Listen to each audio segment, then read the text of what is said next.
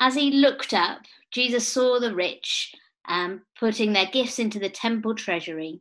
He also saw a poor widow put in 2 very small copper coins. I tell you the truth, he said, this poor widow has put in more than all the others. All these people gave their gifts out of their wealth, but she, out of her poverty, put in all she had to live on. So, Lord, we just pray for Mark as he comes and speaks to us now. Pray that your Spirit would inspire him and inspire the words that he has to say. Pray that we would hear those and would be responding to them. And we pray that this would be a chance for us to say, Lord, reign in me, rule over me, be sovereign in my life, in all areas of my life, but particularly in the way that I handle and use my money. So I pray, Lord, that you would just be speaking to us today. Pray that you would bless us as we hear from Mark now. In your name, amen. Thank you, Mark. Thank you, Bernice. Thank you for introducing that. Thank you for reading it for us. And I don't know about anybody else, but it fills me with a little bit of trepidation today to be speaking on money. I think it's something which all of us in the church can find hard to talk about. And I do ask that as we go through today, we would all be just thinking about how God is moving in us and how God is moving in our hearts. The passage today is here in Luke, and those of you who have been following our series would know we've suddenly jumped ahead to chapter 21, and it's only a very brief passage, so I took the liberty of extending it, only a little bit though, because today's passage sits in the sweep of Luke. And I think to understand it a little bit, we just need to drop back that little bit to chapter 19. So I popped up here the verses from the end of chapter 19, which is kind of the bit which leads in to the discourse which Bernice has just read to us a moment ago. So Jesus, as he approached Jerusalem and saw the city, he wept over it and said, "If you, even you, had only known on this day what would bring you peace." So we've got Jesus coming into Jerusalem, the holy city, the holiest of places, the place where, as a child in Galilee, him and the other disciples would have dreamt of and thought of in such majesty. And Jesus is coming here into Jerusalem, and he's weeping over it. He's come on a donkey, and he's coming into Jerusalem. And then he talks about the days when Jerusalem will be driven down, because you did not recognize the time of God's coming. And I look at that as Jesus is coming into the temple. And I look at it as Jesus empowering his people. He's coming into Jerusalem to ultimately to go to his death and resurrection in order to set us free and make us right with God. And his purpose is about empowering and giving peace. And Jesus goes into the temple as he arrives in Jerusalem. And the first thing we read about in Luke is about when Jesus entered the temple courts, he began to drive out those who were selling. It is written, he said to them, "My house will be a house of prayer, but you have made it a den of robbers." And this is Jesus coming into Jerusalem, coming into the temple, the place where God was meant to be meeting with his people, and turning it on its head. He comes and he confronts this financial idolatry that you see here. This place where people were abusing the poor. They were making people pay to be able to come into God's holy place. And that is the first place where we see Jesus turning the temple on its head. He then goes to turn it on its head even more. He talks about pride and arrogance of the religious leaders. He goes on to talk about marriage and relationships. And in many ways, I would suggest to you that he comes and turns it on its head on the 3 things which are big challenges in our lives as Christians: pride, money, and relationships. And that then leads us to today's passage in chapter 19. And we're talking about money today. And did you know that there are over 2,000 verses in the Bible referring to money? Now you can do a quick Google on it and you can find a good number of them. And if we use that as a guide to teach on, as to what we teach on in the church, we would be talking about money at least once a month, I'm not sure that we actually talk about money that often in Alton. And perhaps that's something we need to try and pick up both in our personal lives and in the church life. But that question around how Jesus is Lord of our money. As we move into chapter 21, we see an account of giving that is really, really highly public.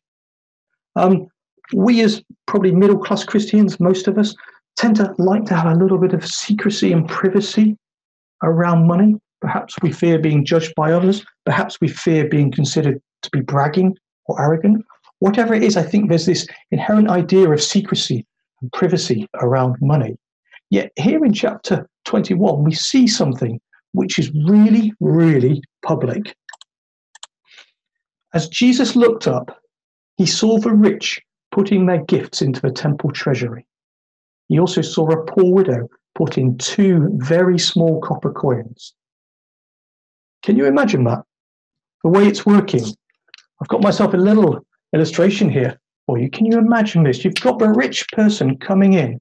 They're all putting in coins and they pour all their money into that treasury. I can see people wincing on there as it zooms through the microphone.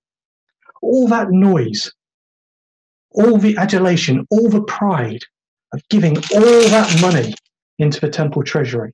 And then in the queue, in the silence, comes the widow. And she drops just 1 or 2 coins into the bucket. And Jesus says, whilst all of those people put in tons of money, they made all the noise, they stood out. It is this widow who gave her gifts out, who gave out of her poverty and put in all she had to live on. Now, this poor widow shouldn't actually even be there. It was a responsibility of the temple to care for poor widows. And we see in the previous verses in Luke telling us that the chief priests and the leaders of the temple were actually abusing the widows and not giving them what they should be getting. But here was this poor widow voluntarily coming and giving to God's work with her ripped clothes, her hunger. And which person carries the honor? Jesus says, it's this poor widow. I tell you the truth, this widow has put in more than all the other gifts. Because her giving represents a really sacrificial gift. She has chosen to give all that she has to God. She's not given out of compulsion. She's given voluntarily, and Jesus is commending her heart. I mean, what does it say about your heart if you have virtually nothing, but you choose to give that to God's purposes? Any of us, she's sold out to God, and this is what Jesus is commending her for. Now, it would be very easy to leave this passage here and just lay that challenge down. But I think we also need to think a little bit more about how we approach money. I mean, we could take from this passage that Jesus calls us all to be poor. It's known as asceticism or cetism. I can never know how to pronounce it. Someone wants to tell me later. They can. But Jesus would like us all to be really poor, where to be godly, we must deprive ourselves, a little bit like this widow is. But I think that would be denying the fact that the Bible actually has plenty of rich people who were declared righteous. In the Old Testament, we see people such as Abraham or the monarchies who were incredibly rich, but were declared righteous, or at least for a period of time. And in the New Testament, we see rich people as well, don't we? We see people such as Lydia, the trader of highly valuable purple cloth, supporting the church and enabling the early church. We see Joseph of Arimathea, who provided a tomb for Jesus' body out of his family's wealth. And even in Jesus' life, we see examples of good material benefits at times, don't we? Things like wedding parties or celebrations. And so as I look at this passage, I do note that whilst Jesus is commending the poor widow, he doesn't actually condemn the rich, but he's commending the heart of the poor widow. And so I want to highlight here that perhaps actually money and faith are not incompatible. I think sometimes in the sort of the Christian world of the UK, we can start to go down the having to give every single penny away route. And I think that the Bible perhaps teaches something more nuanced than that. And I'd suggest that there's probably 4 combinations of people in Scripture. We see the rich and righteous, who I talked about a minute ago, people like Abraham, the monarchs, etc. But we see the rich and unrighteous, someone like Laban in the Old Testament who was duplicitous. We see the rich young ruler who Jesus engages with. And the rich young ruler comes to Jesus and he says, "How can I enter the kingdom of God?" And Jesus says, "Sell all your possessions, and then you'll be able to enter the kingdom of God." Why? Because his heart and his focus was on those possessions. It wasn't the possessions in their own right. We see Judas himself, who traded Jesus for silver. So we see rich and unrighteous. We also see poor and righteous. So we see people like Ruth and Naomi. The children have looked at Ruth today, or some of the things which Penny sent out include Ruth. And Ruth was someone who was gleaning her food. She's like, in our modern day, someone who was going through our rubbish bins looking for food. And she is declared as righteous. We see Jesus himself, who was clearly very poor and lived off giving to him. And Paul, in the New Testament, we see someone who was poor and righteous. But we also see poor and unrighteous. You can go to Proverbs 6, where we talk about the sluggard, or you can go to 2 Thessalonians chapter 3, where Paul says, "If you don't work, you don't eat." You know, we see poor and unrighteous in the Bible as well. So for us to take from today's passage an idea of what is good as being poor and righteous, I think would be missing some of the breadth of Scripture on giving. And I think the conclusion for me there on Scripture and wealth is that there isn't any inherent connection between godliness, wealth, and poverty.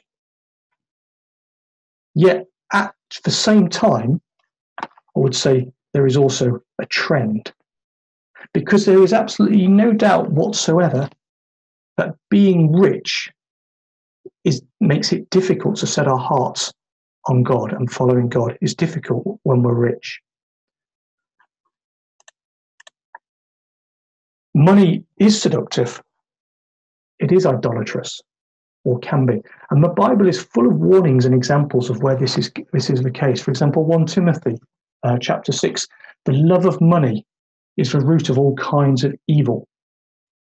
There's a rich young ruler, which I mentioned before. Jesus talks about the camel and the eye of a needle. It's easier for a camel to go through the eye of a needle than it is for the rich to enter the kingdom of God. We've got Ananias and Sapphira in Acts chapter 5. I remember preaching on that a couple of years ago, where they were judged, incredibly judged, for their duplicitous and their hanging on to wealth and the idling of wealth. And you look back in Matthew, where Jesus says no person can serve 2 masters. So I think the question and the challenge at the heart of all of this is, how do we steward the money and resources that God has blessed us with?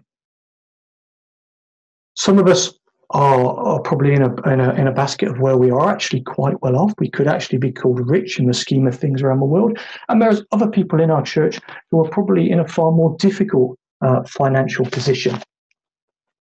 And I think it's important to note that we're not being called to this life of poverty. Actually, what happens in Acts, in the early church, is when people are poor and going without food, the disciples don't say, "Oh, let all of us become poor so we can be poor together."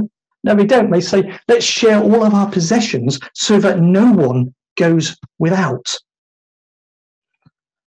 And I think that's perhaps an important thing for us as we consider both the poor within our church and also the poor within our community. So what I would ask for us to be doing today, on the back of this passage in Luke, is to be examining ourselves and challenging ourselves on the question of what do we need? What is an appropriate gospel-fueled standard of living? Because the standard of living that we choose dictates the surplus of money that we have available to give. And a couple of examples from people I know of or have met in my life. One of them was a pastor of one of the churches I attended. And he set himself the goal of being the biggest giver in his church. This wasn't because he was paid well and therefore had lots to spare, but instead because he wanted to avoid the seduction and idolatry of money. And him and his wife made a commitment that in their church, they would be the biggest, most generous givers into that gospel work. That's quite a challenge, isn't it? And then I know of another pastor who, when he was first married and he had a relatively meager income, him and his wife decided to set themselves a standard of living based around that income. They tithed that income and lived off the remaining income. And they then challenged themselves to increase the percentage of their tithe, their regular giving, as their income increased, rather than increasing their standard of living. I'll say that again. So rather than increasing the standard of their living, they increased the percentage of their tithe as their income increased. And as a result, their giving reached over 30% of their income on a regular basis. And I read of that and I think, well, that is a real challenge to me. It's a real challenge in my life. And I think it comes back to this question of what is the standard of living that we choose, which dictates the surplus of money we have to give. So to kind of wrap up some of this, what is an appropriate gospel-fueled standard of living? Well, first noting that wealth can be an inherent good. And as Christians, we should actually look to earn and gain that wealth, but in order that we can use that wealth for kingdom purposes. Recognizing that our income is actually a gift from God, whether it's our ability to earn that income or not, but it's still a gift from God, and that leads us to share it and use it for his kingdom. And I think we need to recognize that wealth is seductive, and the biggest empowerment, the biggest release from that is actually to be generous givers.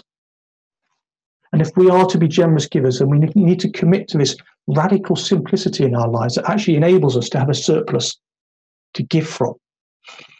And someone challenged me that if we are living at the same standard as others in society on our same income, are we really being sacrificial in our giving? Perhaps we need to do a lifestyle audit. So how can we be generous over and beyond a tithe, giving so that nobody goes without? At the beginning, I quoted the verse from Proverbs. And my prayer for all of us is that we would have neither riches nor poverty. And I pray that God's kingdom would be embedded in us so much and so wholeheartedly that we would be wanting to give what he gives us into his kingdom. When Jesus approached Jerusalem and saw the city, he wept over it. And he said, if you, even you, had only known on this day what would bring you peace. And I think as we look at this passage on giving and we look at the passage on the widow there, what brings us peace is to give back to God the gifts which he's given us and to be generous givers and to be releasing ourselves from the potential seduction of money. So today, there is an opportunity for us to look at our giving again. And this today is about asking God to bring our finances under his lordship. And I know some of you may have come today ready to give. You may have already filled in a pledge card or engaged with the Online Monkey. I want to thank you for that. Others may want to pray about it in the next few minutes as Dom and Sarah lead us. And I would encourage you after that or during that to go online and use the Survey Monkey link.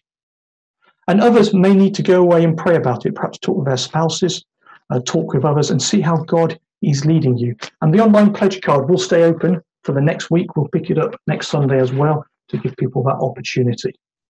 But I would ask that no one gives out of compulsion, but instead everyone seeks the Lord's face on it. and listens to his leading.